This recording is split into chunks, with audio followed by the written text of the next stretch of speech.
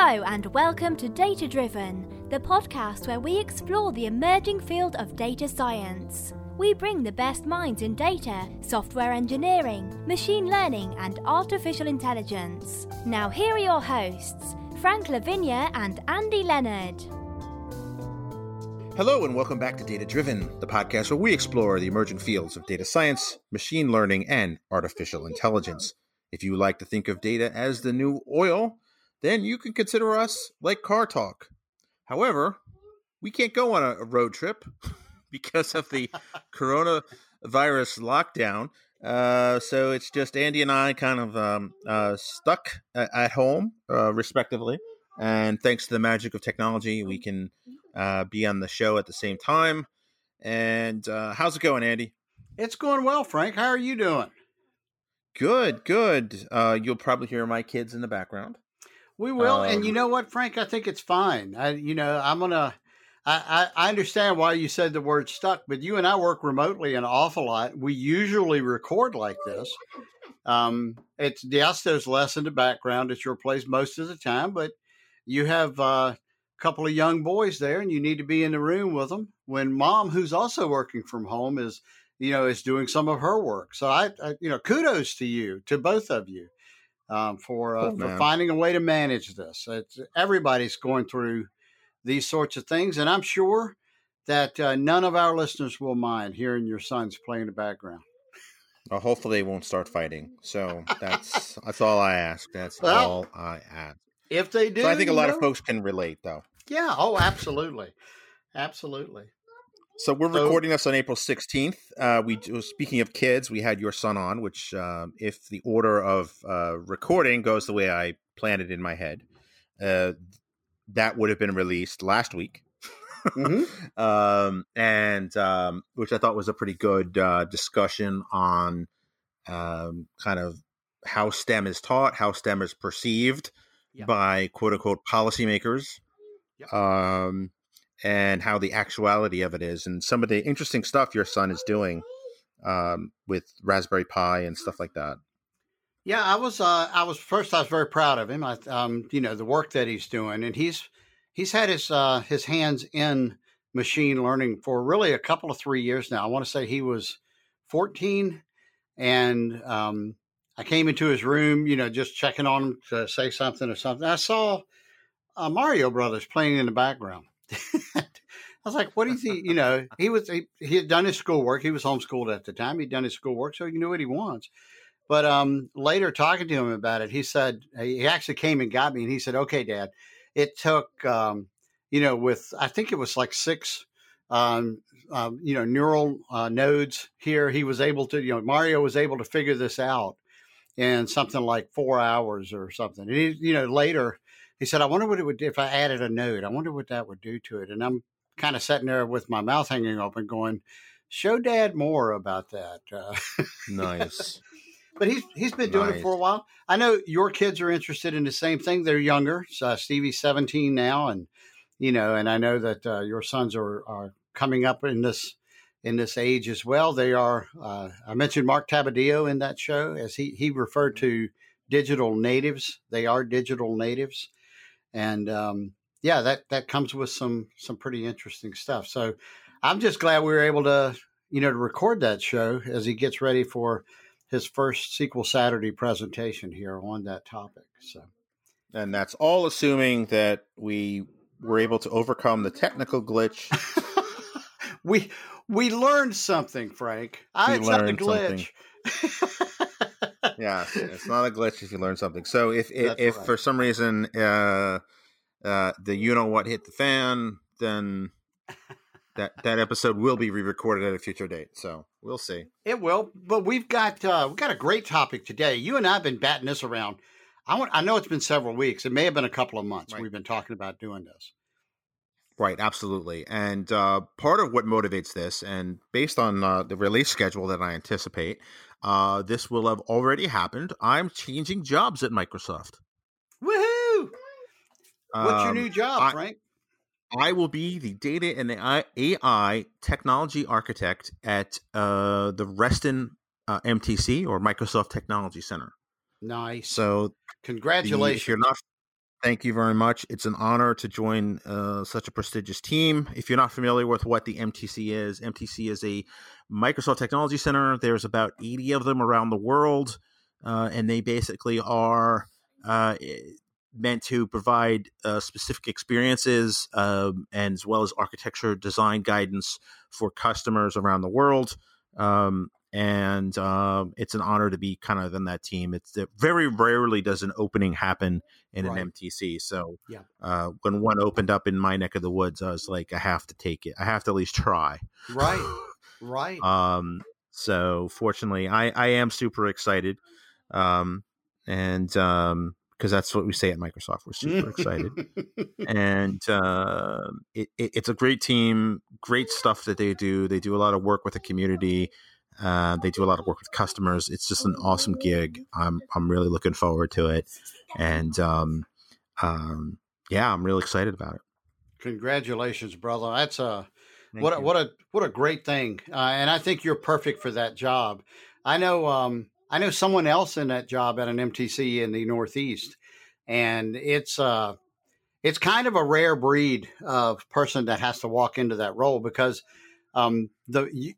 optimally you have a smattering of exposure to a whole slew of enterprise, architecture, and both you and this other individual that I know fit that mold. You've got programming experience, software development experience, and you also have data experience. And it's just rare to be good at both of those things. But I know you're good at it, and I know my other friend is good at this as well. So I just think it's going to be a great fit for you, Frank.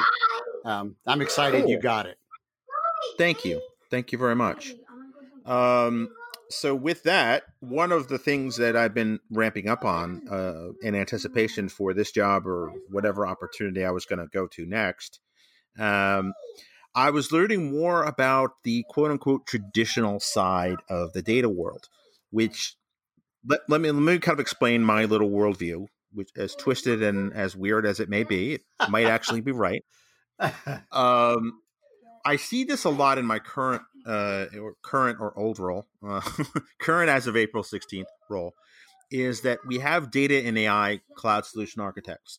But there's a very clear line of demarcation between the data scientist part of the data and AI CSAs and the SQL veterans side of things. So I actually had a call this morning where it was very, very much laid bare because we were talking about that, and that there's essentially kind of two types of data and AI folks at Microsoft for sure, probably everywhere else too. You have the RDBMS folks. These folks have been doing SQL since it was a Sybase joint venture, right? Right. That's their world. And you have kind of the big data open source kind of tooling world, right? The folks that are more comfortable in Spark or Hadoop, or with the crazy statistics and math around machine learning and AI, right? You kind of have those two. Rarely do you have a person who's comfortable and happy in both. I am aiming to be happy and comfortable in both. Obviously, I'm more in the data science kind of world, and part of what I see as the opportunity in this new role is to grow into the kind of the SQL RDBMS traditional database world. Okay. Does that make sense? Fair. No, it makes perfect sense. And I mean, coming at this from, as we've shared in each show the past few days that we've recorded, we've known each other for like 15 years. And most of that time you were a professional software developer.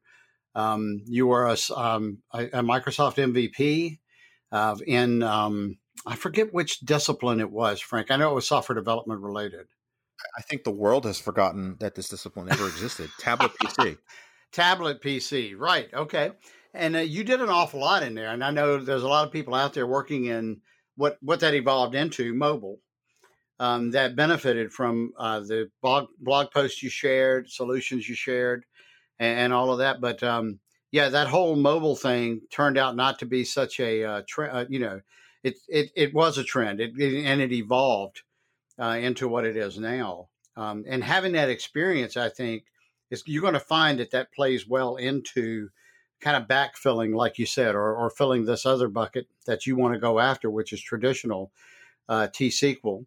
And I know from experience and dabbling in machine learning and AI. I'm on the opposite side of the fence, although I'm not really that good at I'd say like DBA level T-SQL.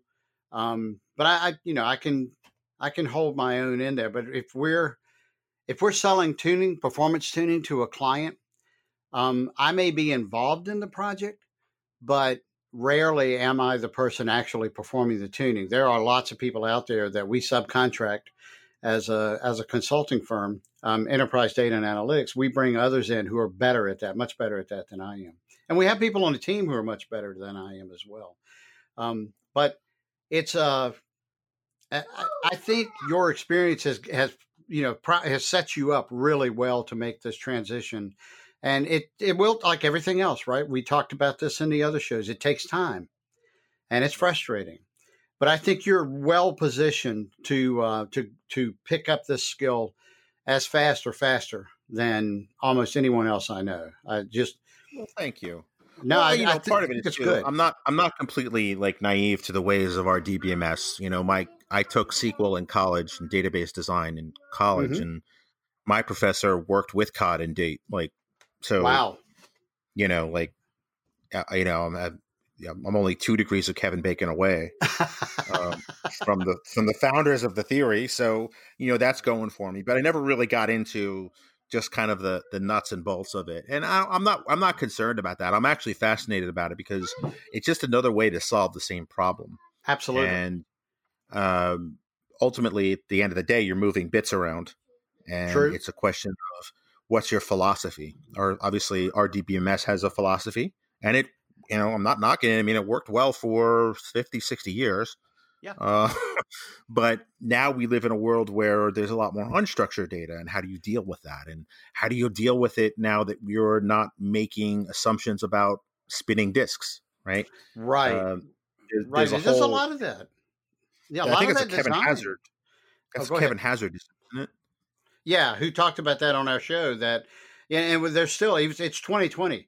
And I would say still most of our code is designed for that age of the heads picking up, seeking a sector and reading data and then picking up again.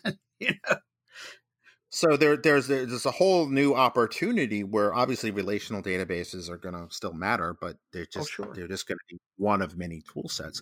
In fact, one of the things that I learned when I was doing startup evangelism for Microsoft was, having debates with startup founders who are, I will say, I'll put them in the hipster category, right?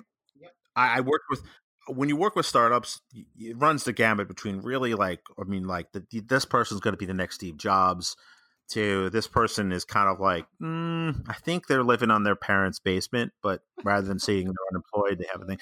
So somewhere in the middle, you kind of have what I have the hipster ones where they learned code mm-hmm. because of to make their startup. Now, that's nothing wrong with that. Mm-mm. But to think that you're an expert in all things technology because you learned to code, right? Right. And then you go to a person that is supposed to help you take your stuff to the next level and kind of talk down to them. So, right. That's the context of this conversation. So, they were basically lamenting the fact that they wanted to have the reliability of an RDBMS, but they wanted to do it in a NoSQL type of environment. And I was like, that's a fair thing to want. I'm just all cards on the table approaching that architecturally. That's not an unreasonable request.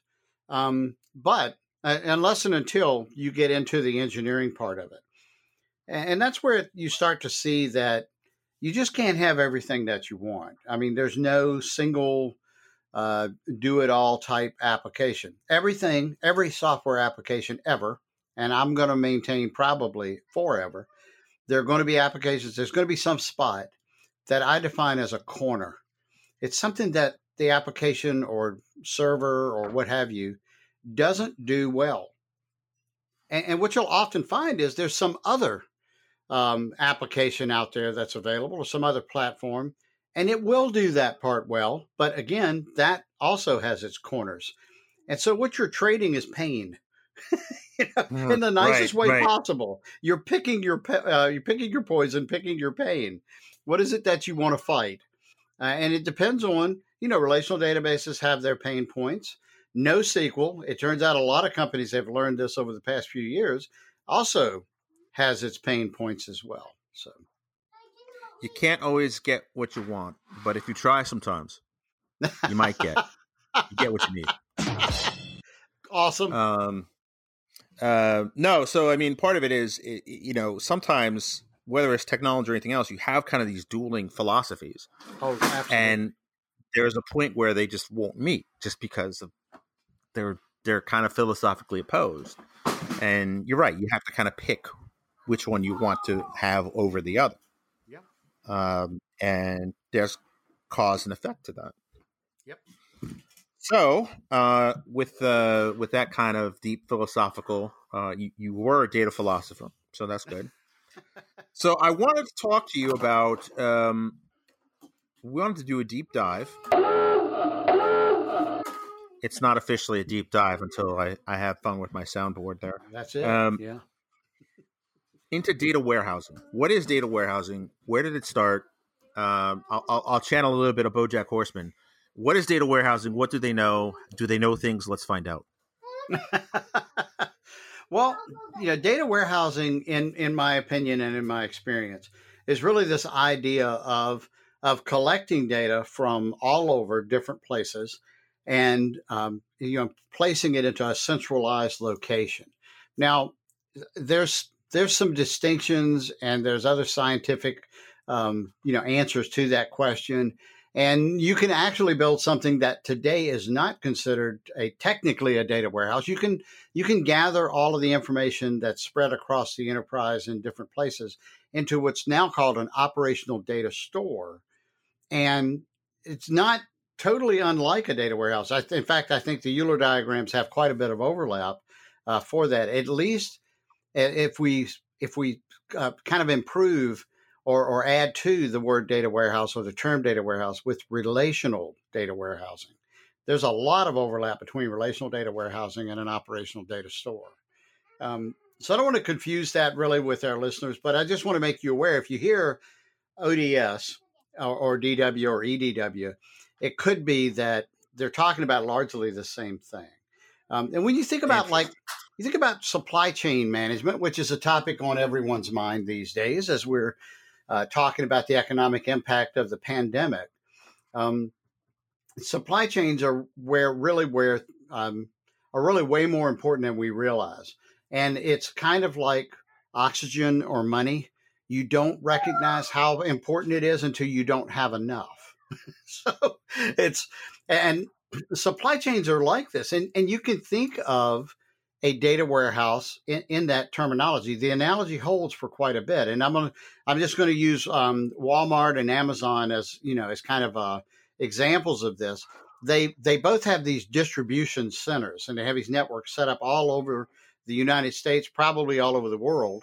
And it's places where the goods come from the source and they're trucked into, they may be collected at other points along the way, but they're trucked into these physically large warehouses and then stocked. And then from there, they're actually shipped out to, in the case of Amazon, usually they're handed off to some delivery service.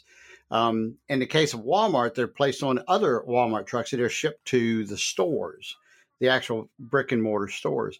And that warehouse in the middle, that distribution center, that's what I think of when I think of data warehouses.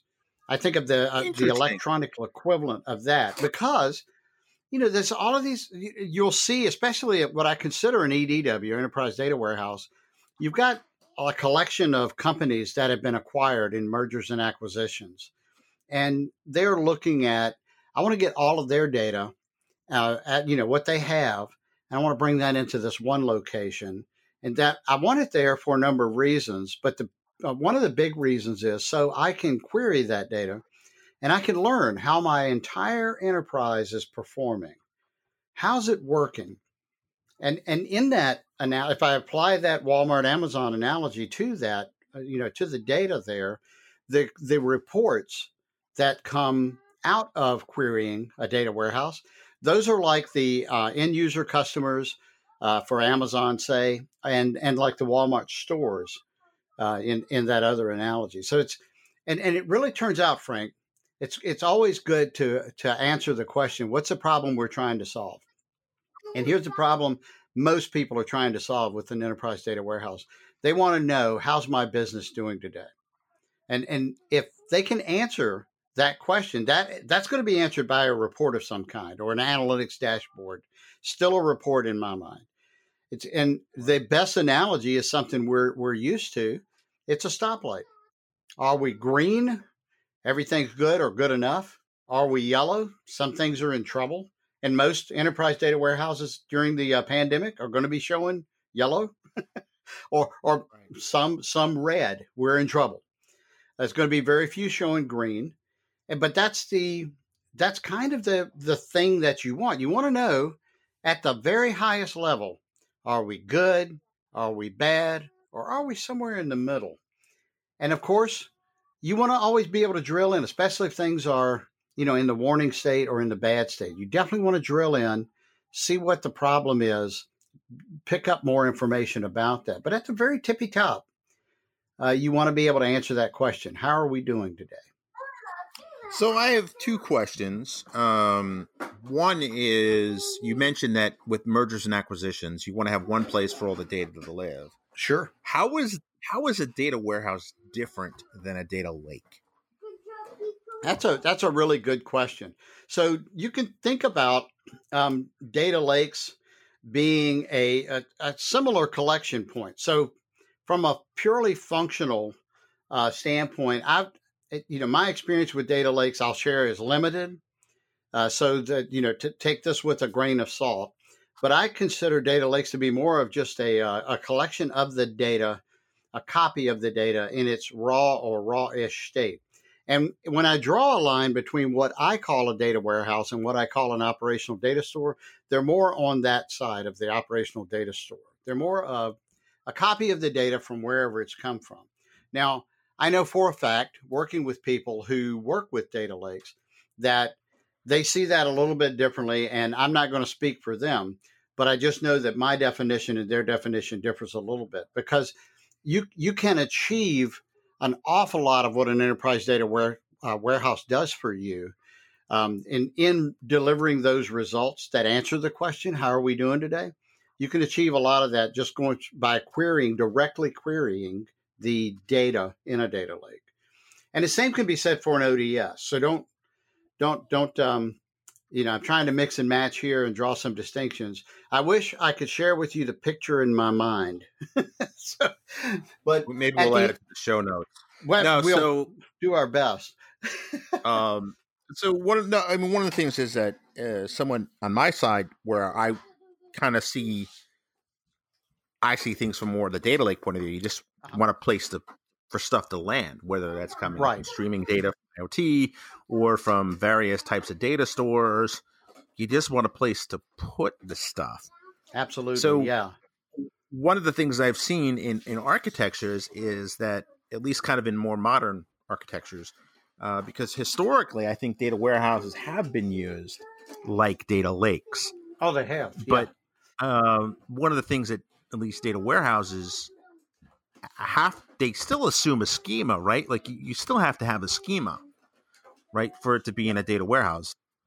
So if you have completely unstructured data, you're still dealing with the primacy of the schema.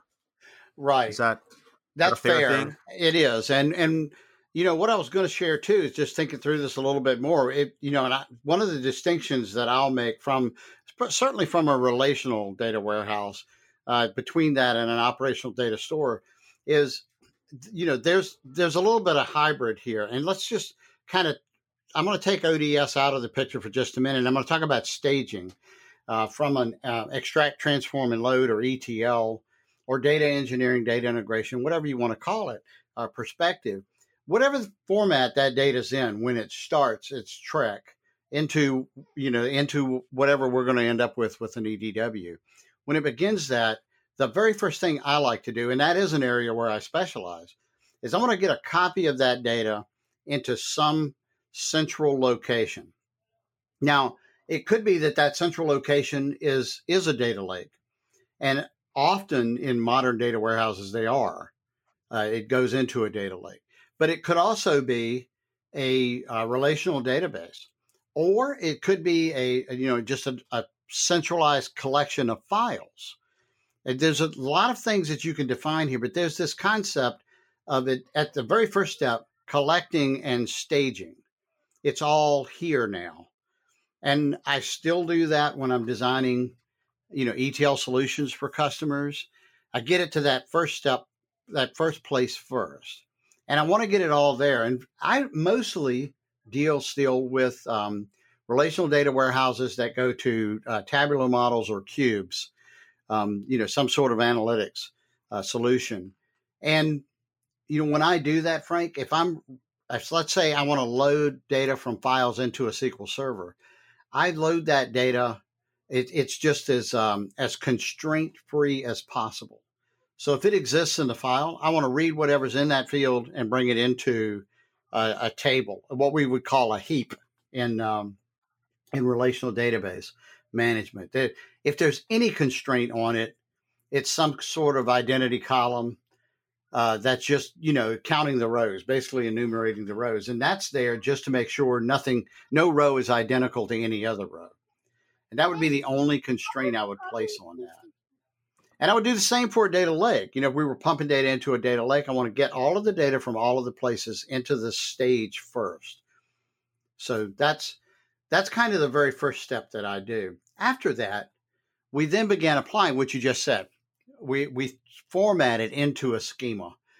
We make it make sense. The very first thing I would do if I was staging it into a SQL Server table, a heap, the very next step would be read the heap and take these text columns that contain dates and numeric values and try to fit them into date and numeric fields, right? I would make that attempt.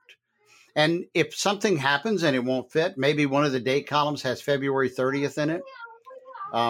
Maybe somebody fat-fingered something and put the 13th month in there. Anything could happen.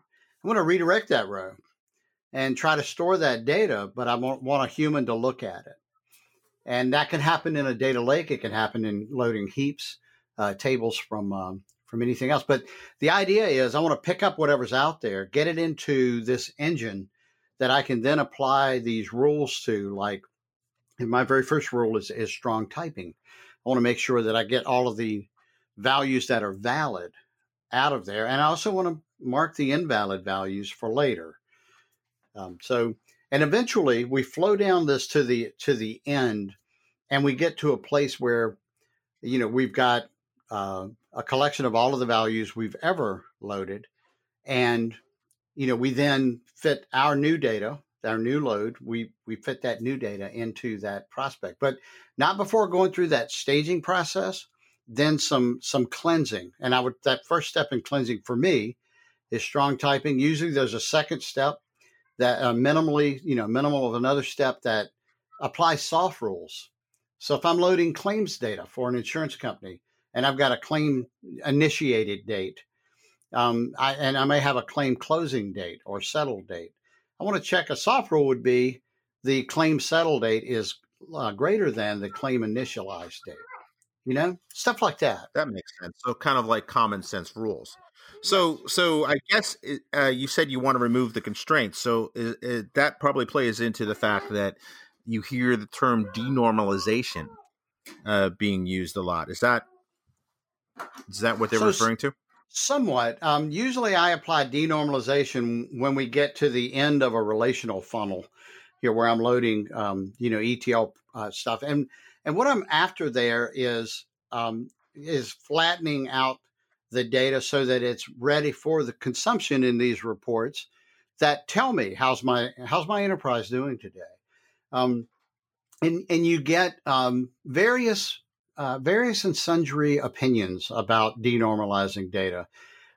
If you think about third normal form, something you mentioned earlier, the premise behind Cod's rules of normal forms and normalization is that one of the principles is you only want to have data live in one place. So this value you want in a single location. You don't want to copy it in 14 different places or even 2. You want to be able to keep it in one location because if that data needs to be changed or if we make a change to it, we don't want to have to go hunt it down. It's here. Right. And also one of the canonical examples is an address. Right. So and I think this is really, to me anyway, this underscores kind of why the two philosophies on that are important and why they're both compatible in a sense. So if you have an address, if I'm more like an online transaction platform, right? OLTP, or processing. That's what the TP stands for, not toilet paper, although people are reporting it.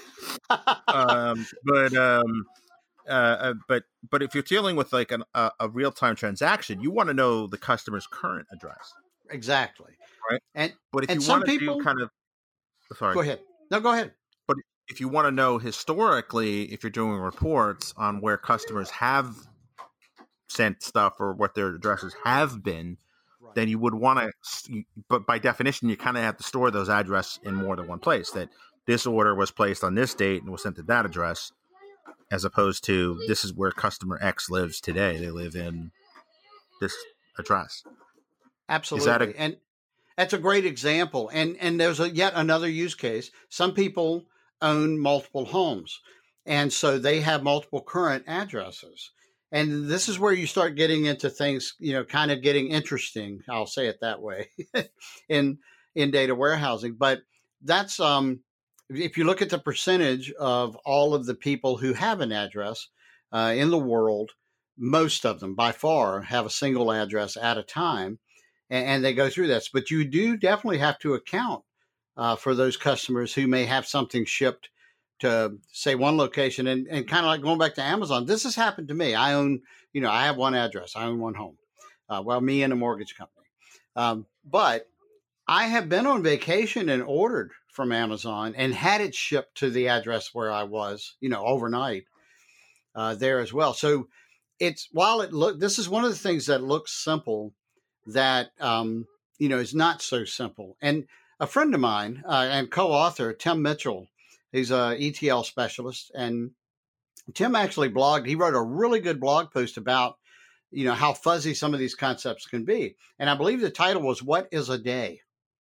So you think about it, it's like, well, yeah, at timmitchell.net, if you want to check that out and search for it. And he brought up some really good use cases. What is a day? You would think. Sure. And we think that's simple. No, it's not. Mm-hmm. And part of what happens, and I kind of skipped right over this, is when I'm collecting data from these different locations, I'm doing ETL. It could be somebody has a warehouse in Liverpool, England, and they've got a bunch of warehouse locations in Canada and the U.S. and Mexico, and maybe even in East Asia, wherever. They store dates in different formats. Yeah. So I could have what looks like a 13th month, right? I could have 13-03-2020. You and I know, because we work with this so much, that's referring to the 13th of March. But in the United States, we would reverse the first two. We would have 03-13-2020. And one of the goals of data warehousing, or even ODS, is to collect that data and then pick a format. It doesn't matter which, just pick one and make that the format you're going to use for dates. The same goes for other measurements that you're using. And it can go beyond that. The weights in some locations are going to, if I set up something that includes how much something weighs in Germany, I'm probably going to get kilograms. But if I do that in Wisconsin, I'm going to get pounds. Nothing against Wisconsin, nothing against Germany. It's just different. So we have to convert so that when we do comparisons on how much things weigh, it doesn't matter which measure we pick, by the way. It just needs to be consistent so that we can compare apples to apples. If we're trying to tell which is heavier, something that weighs 2 pounds or something that weighs 2 kilograms, we're going to get different answers. No, that's a good point. That's a good point. And there's all those sorts of things. And you're right. When it comes to you kind of narrowing down, what do you mean by this? And I think one example that's not necessarily data related was I was on a mapping project. It was basically for a hotel chain in they wanted to map out local points of interest Right. in San Francisco. And this was all done in Silverlight maps and all that. Very cool 3D work, although it doesn't work anymore, but take my word for it. It was awesome. Yep. But one of the questions that I had, and I worked with the manager of the hotel, is, they wanted to be able to put pins on, various points of interest. Now, for some things, that's easy. Right. But when it came to like a park, well, where's the entrance to the park? Where is the park really? Like, right. I think it was Golden Gate State Park or whatever. It was like, well, where is the park? Where do you want that pin to be? Right. Do you want it to be at the center of the park? Do you want it to be at the gate? Or do you want it to be the part that was, ultimately they went with the part that was closest to the hotel. So the distance was a little bit less. But I mean, like, how do you define where something is precisely? That's a, and that ultimately, I think it should come down to what's the problem you're trying to solve, which in this case was, how do you get there and sort of thing. So it's an interesting problem that data modeling and as well as geospatial stuff kind of does get into. Sure. Yeah, it really is. And when you start looking at that, people could say, well, you're fudging, the answer because maybe there's only one entrance to the park and you're wanting to show who's closest and you happen to be closest to, the complete opposite end of the park. And yet, if you're a hotel, you may want to advertise, hey, we're closer to the park than anyone else, even though you can't get in that way. And it's not. Well, in this case, I working with them, they wanted to make sure that it was the entrance closest to them was, I think, what they were going for. Yeah. And that's fair. Totally. Yeah, totally fair. Like, I remember. Sorry, go ahead, Frank. No, go ahead. Oh, real estate people play this game all the time. Like, they say they're minutes of New York City. Okay. 90 minutes, 10 minutes. Right. Yep. I once looked at a property. This is back when I lived up there. They said that they were 10 minutes from New York City. And it was in Bayonne. And I'm like, that's not possible. Turns out, remember, Staten Island is technically part of New York City. So you were 10 minutes in Staten Island. No knock on Staten Island. I was born there. So, respect to Shaolin, as Wu-Tang would say. If you have no idea what I'm talking about, that's fine. I'll explain it another day. No, I mean, was it true? Yes. Was it accurate? No, yeah, but was it meaningful? No. Because most people, when they say New York City, you assume Manhattan. And right. And it was closer to 60 minutes or 65 minutes, which again is minutes away. It's just a personal pet peeve. Sorry. No, it's accurate, and it's like you said. I play this game all the time with data. The difference between accuracy and truth, and really in the middle, there's this whole other thing where it's the art of communication, right? And the fact that the book How to Lie with Statistics was written in the 40s is a clue. Not new. Yeah. People have been playing these games with statistics and our language and the exactitude of our language. A lot of people throw off on King James English, but it was very accurate. So it was way more precise than what we use now. And, there's all of this science that goes into literally and into tricking someone into believing what you want them to believe while presenting non-truth using accurate terms. And one of them. One trick is anchoring. And if you haven't read about anchoring, it is you can just suggest any number. It has nothing to do with anything else. But if that number is a high number, and then you ask someone to estimate some other thing that it's been shown, it's been proven over and over again, they will guess higher on that estimate. And if you then anchor them with a very low number and do the same trick, different group of people, maybe different day, they'll guess consistently lower. The estimation is anchored to the number they previously heard. And it's a scientific fact about the way the human mind works. So, Yeah. You can. No, that makes a lot of sense.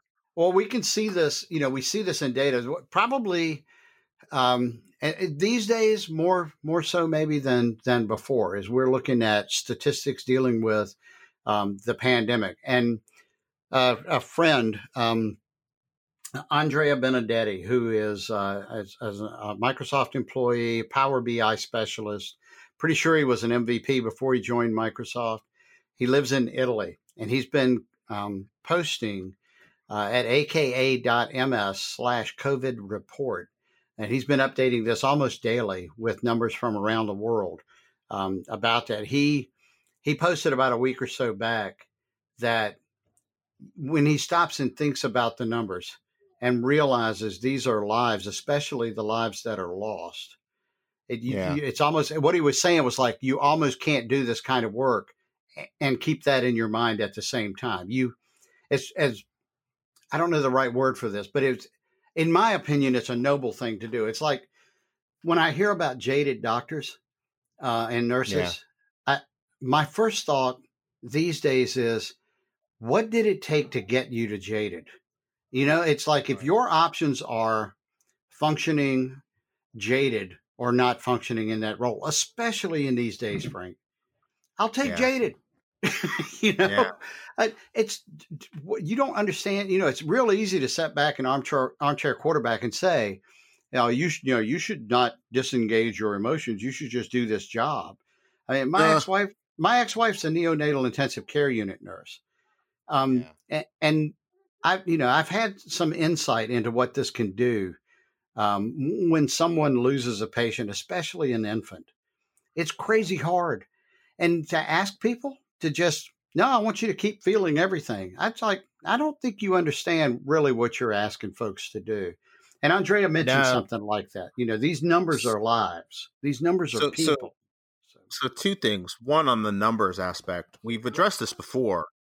And the story is, you can go back and listen to it. We've been recording almost 3 years. So crazy that we have that much content. But you had done a thing about collecting data about the hurricane and all that. And, yes. I kind of said offline, I mean, these are people's lives. And kind of the story behind this was when I'm a survivor of the attack on the World Trade Center on 9/11.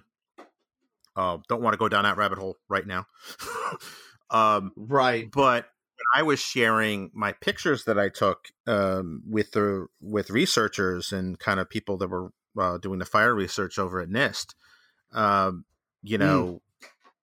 There was this moment where I didn't respond to the guy in a while, and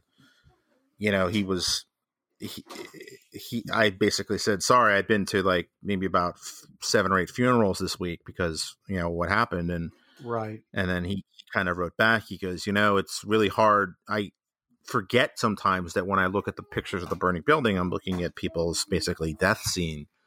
And, he was kind of like the funeral thing kind of, I don't know, brought him back to that. Like, these are people's lives. Like, and you're right. I mean, one of the things I did when I was in college, I about halfway through college, I originally went to college to be an engineer, chemical engineer, then switched to computer science. We talked about that in the previous episode, kind of the humorous aspect of that.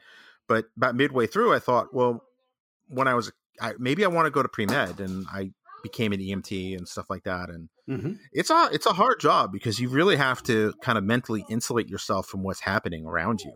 Absolutely. And the hardest part of that job was really the emotional toll, because you can see somebody injured and kind of think about it almost like a car, like not a living thing. Like, you have to repair this, you have to patch that up. Right. That kind of helps you do it. But then, like, what sticks with you is, why would one human being do that to another person? And that psychological aspect. So I've always had respect for the medical community because they can kind of do that. But I think it's, that separation of kind of what you're seeing from what it means, I think is a core survival instinct that I think all people have to a certain degree, but the medical people have really perfected it. Well, and it's a whole concept there. I think we're dancing around empathy, and being able to not turn it off, but maybe turn it down, so that you can continue to function logically and walk through the steps, especially in the case of an EMT. And Frank, I say this being the type of person who cannot do that. It is not possible for me to do that consciously. But I had this one experience. Went through, of course, I worked in manufacturing back in the 90s. I was a plant electrician. We had to go through first aid just in case. And late one night, I'm on third shift, and we had a medical emergency occur. Now, keep in mind that at the end of the medical training, the nurse, registered nurse that delivered this training to us, first aid and such, she says to me, Andy, if somebody gets hurt, you take a flashlight and go outside and wave down the ambulance. Make sure they know how to get into the plant parking lot, because you're not going to be very helpful. And they weren't wrong. Right. Just listening to my responses to this. But this did happen. Somebody got hurt, and they were potentially in a life-threatening situation.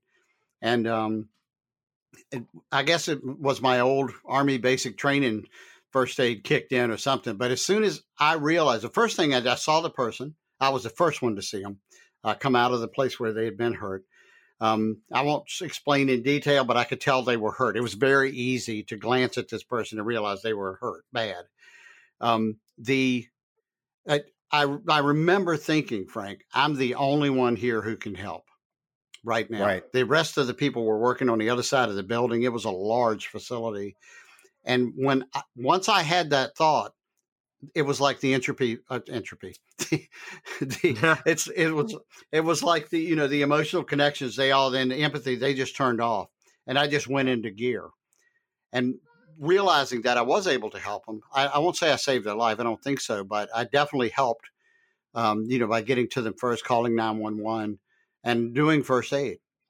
So, I've had that experience, so I can kind of relate to just a 1,000th of a percent of what it must be like being in medicine on a normal day. And these are not normal days. No, it's true. It's true. It's God bless people who can do that and who are doing it. Agreed. So, so one last question on the data warehouse deep dive. Mm-hmm. I think we've kind of danced around about denormalization, but star schema versus snowflake schema. Yeah, so I consider snowflakes to be actually a component of star. It's a way to represent hierarchies in a star schema. You can have a snowflake dimension. A great example of that is found in the AdventureWorks database, where they have products that are have subcategories, and subcategories are related to categories. When you load that data, of course, you want to start at the top of the hierarchy, load categories first, because there could be a brand new category that has a brand new subcategory that has a brand new product. If you try to load that from the bottom, what you want to do is you want to kind of grab these keys that are artificial. We call them surrogate keys. You want to grab that from the next level up on the hierarchy. So you have to load it from the top down to get that in. And adding confusion to this these days is there is a database engine called Snowflake, and it's a totally online engine. And I am not an expert in it, but I do know, just from working closely with someone who is an expert in it, that it's really fast for loading large amounts of data, as long as you're not trying to maintain like updates to that data. It gets painfully slow when you try to update data in that platform. Again, there are advantages and disadvantages. And the truth is, Frank, there's some data that you never update. Like you never hear the weather person say, yeah, I know we said yesterday the high was 55 Fahrenheit, but it was really 56. That never happens. That data is set and it's recorded that way, whether it's right or wrong. It's recorded that way for that time. Financial currency exchange rates, same sort of thing. They pick a day time. Some agency runs the algorithms and bam, you don't ever hear them changing that. That's not updated. So if you're loading that kind of forward only type data, you know, any kind of platform that's good at inserts is going to be really good at managing that type of data. So, and there's other ways to attack updates as well. You can do these transactional things where you have a from date and a to date appended to the data. And you can convert then your, you know, maybe data that is being updated, the way you update it is you put in, you know, it's from this date time to this other date time. Maybe it is updated from the last time, but you're inserting a new row every time that there's an update. And you see this in accounting, generally accepted accounting practices, double entry, dual entry ledgers. They're done that way all the time, every time. Even if there's a mistake, even somebody goes to the bank and takes out, you know, $200 and, you know, they only get 100, don't realize it till later and they have to adjust that. What you'll see, you won't see them erase the 200 and put 100. They will add another entry that says there's an extra $100 in that account. That's the way that accounting works on paper. And again, it's an update, but it's a transactional kind of list or log, if you will, that says, nope, we just add a new transaction to fix the mistake. So it's kind of like HBase that way, where once data is in the ledger, it's immutable. Absolutely. Yeah, that's a great way, much better way to say that than I did. Jesuit education, I guess. I got a bag full of them $20 words. That's funny. But yeah, you know, there's a lot of ways to attack it. I'm sorry, go ahead. Yeah. Oh, no, go ahead. I was just going to say, there's a lot of ways to solve some of the same problems, you know, that we're doing. And we can end up playing to the strengths of the software that we're using or the platform that we're using. We always want to do that because speed is king, especially these days, or queen. It's true. It's true. So what are your thoughts as a long time kind of data warehouse, data engineer? What are your thoughts on Synapse? Azure Synapse is meant to be kind of the next generation of SQL data warehouse. I have seen presentations where I've kind of seen the bigger picture and it's fascinating. Yeah. But what are your thoughts about that? So I've not yet used Azure Synapse. And I don't know of anyone personally that has. I can't even get access to it, and I like to think I'm one of the cool kids. To my discredit at this point, I haven't yet attempted to gain access to it. So I'm looking at it purely based on marketing information, and we know marketing information is usually accurate. But we had that discussion earlier about accuracy versus true. So there's a caveat hanging off that. So having not, sort of hung it on the wall and thrown the switch, I don't know enough to really give you experience-based feedback on that. But what I can tell you from just kind of a general architectural overview, I have seen enough information, not only from marketing people, but from some practitioners, and the way they're approaching solving the problem they're trying to solve. It very much appears to be a next generation type thing. And Frank, I've written a couple of books with design patterns in the title. Well, 2 editions of the same book, SSIS Design Patterns, and I think about that a lot when I'm speaking architecturally. And I use this analogy to describe just the concept of design patterns. You can think about it as like Legos, right? Maybe everybody has played with Legos. I did. And you build that, you're going to build a Lego wall. So you put a few Legos, bottom up against each other, and that's your base. And then you build your next layer on top of them. And, another layer on top of those. And before you're done, you've got 3, maybe 8 Legos high. You've got this wall. I picture design patterns that way. And elegant patterns lend themselves to that kind of self-similarity, just at different scales. And the more you're able to do that, once you're able to take these basic functions like storing data, reporting data, data acquisition, all of these pieces, once you put these together, that's kind of like your base bottom part. But then if you can add a little bit of automation to each of those, now you're building on that second layer and maybe on that third layer. And I think that's where Synapse is. I think it's at least number two, maybe third layer, where they're starting to group these together under a common interface and kind of mask some of the complexity that happens beneath that. And I'm totally all for that. I'm an automation freak. You know this. And that's what it looks like to me. It looks like they're trying to simplify the stuff that could be challenging. Does that mean challenges won't exist in it? Goodness, no, they will. And you'll still need expert help in these other areas here, and in specific areas. But you may not need as much as you did before. So what I like about this division of labor is you're applying expertise only where you need it. And in other words, another way to look at it is you're not hiring an expert to come in and do this very basic stuff for you. You've automated that. So you don't need to pay an expert wages to do that pretty, what we consider kind of menial for the expert. If you automate those types of things away, and there's a slew of that available and tons of examples.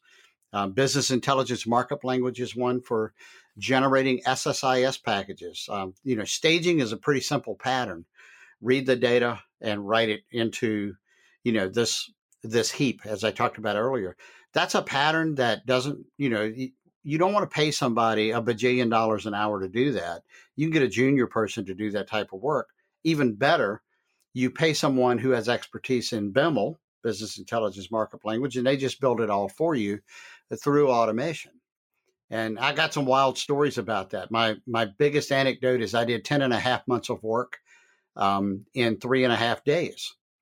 So wow. It's that kind of game changing stuff. But again, as long as you can get, as long as you create an interface that masks the drudgery of repetitive work away, then you only need experts for the places where you need expertise. And that can change the game. It changes it economically, and it changes it from a technological standpoint as well. So interesting. That's what appeals to me about the tidbits I've gleaned from listening to people talk about Synapse and looking at a couple of demos. As an MVP, I get very honored to be able to do these product group interactions with Microsoft, and I've attended at least one of those. I want to say maybe two, and we get to see a little behind the scenes. Not much. It's not as much as you think, but we're talking to the team. And nothing against the marketing people. They're doing their thing, and God bless them. We need them. But I'm talking to the engineers. I'm watching them use it. People that are making those decisions about what's possible, what's practical. Exactly. Yeah, you definitely get a better or a clearer picture of what's going on. I would say different. It's nothing. Again, marketing is doing its thing, and I'm not a marketing person, or at least closer to the source. There we go. Yeah, I agree with you, and it is definitely clearer, and it makes more sense to me because I am an engineer, so I get it. But that's, as Hunter Thompson would say, the main nerve. There we go. And so, in a nutshell, I would say Azure Synapse, based on, again, my limited exposure to it, appears to be one of these next level jumps. And I refer to these often as tectonic. They're laying down a whole new layer here, and they're building on, like on my Lego example, they're building the next layer of the wall. That's what it looks like. Those are, they used to be every decade or so, we'd have that sort of stuff, but it's accelerating. So now I'm seeing a couple of 3 times a decade where we get this new tectonic shift in what we can do, and automation that's built on top of the previous layer of automation. That's how I see it. So don't know if that helps or hurts. No, it definitely helps. So with that, we're at the hour. Just want to point out, I also have a meeting I got to go on to. Okay. Yeah. We had a great session here. Hopefully this answers some of your data warehousing questions. And if you want, we could do another deep dive and let us know what you think of the show. If you're interested in ebooks or not ebooks, audiobooks, Audible is a sponsor, so go check it out. I should probably see if there's any good data warehousing books on Audible. Yeah, I don't know. A lot of them have to be written, I think, because of the examples. Yeah, I was gonna say, like, I don't know, but it'd be interesting to see if there are. I'll do a search. If you are not already an Audible subscriber and you would like to get one free audiobook on our dime, or actually it's Audible's dime, and you go to thedatadrivenbook.com, routes you to an Audible page. If you get a subscription after that, they toss us a dime or two and help support the show. Particularly given that my monetization strategy has been primarily driven through Amazon merch, which has been shut down. Yeah. Every It'll little be bit back. helps. It'll be back. It'll be back. Teespring is still shipping. So very true. Very true. That design that I got in trouble with, I actually have one printed version on the way. So it'll be fun. Anyway. I'm not going to post it to Instagram. I'll just put it that way. But with that in mind, have a great day and stay safe out there. Any other parting thoughts? Nope, that's perfect. Awesome. And we'll let the nice British lady end the show. Thanks for listening to Data Driven. Don't just listen. Become a data driver by going to datadriven.tv to sign up to join the community, access to special events, tips and tricks, and more. Sign up today at datadriven.tv.